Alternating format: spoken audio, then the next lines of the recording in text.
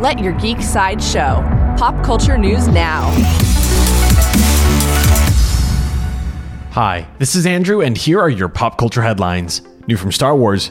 Star Wars The Bad Batch premieres today.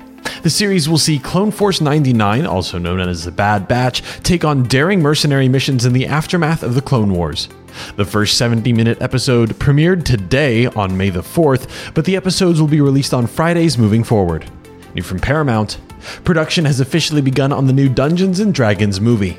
Co-director Jonathan Goldstein shared a photo of a slate with the caption, "The campaign begins." Dungeons & Dragons will fly into theaters on March 3rd, 2023. Coming soon from Marvel. According to Deadline, Killian Scott has joined Marvel's upcoming Secret Invasion in an undisclosed role. He's joining Samuel L. Jackson and Ben Mendelsohn. There is no further news about Secret Invasion at this time. New from the CW. The CW released their first look at Season 1 of DC Comics' Naomi series.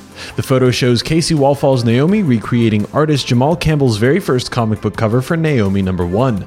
It shows Naomi holding up a photo in an investigative digital web, seeking the answers to her past. This has been your Pop Culture Headlines, presented by Sideshow, where pop culture is our culture.